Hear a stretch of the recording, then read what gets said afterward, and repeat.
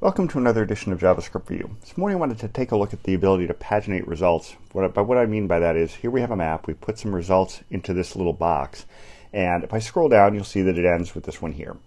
Now if I press this more results, notice the map zooms out a bit, and if I scroll down we've now got more. Now how does that work? Well, we've decided to put only a limited number of results in this box and allow the user to ask for more. And to look at how that's done, we have our map here and we're looking for stores of things of type store within 500 feet of the location. And then we have some code. We have a callback here that's going to create the markers, and we're going to look at the pagination. If there's a next page, we're going to have a more button, and we're going to not disable it. And then we're going to add a domain listener so that when we click on it, we can go ahead and look in here and disable it and get the next page, and then go back up here and do what we need to do if we need to have more results.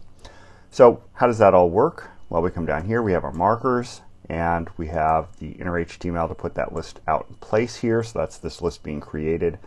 And then we have our DOM listener for that again on the load, and then just some styling. So that's really the heart of it, is going ahead and putting the button in and getting the results back and putting them in using inner HTML. So if I click more results, I eventually stop getting results because I've gone out as far as I can, and I've gotten all the results. Notice the button's grayed out. So that's about it for today.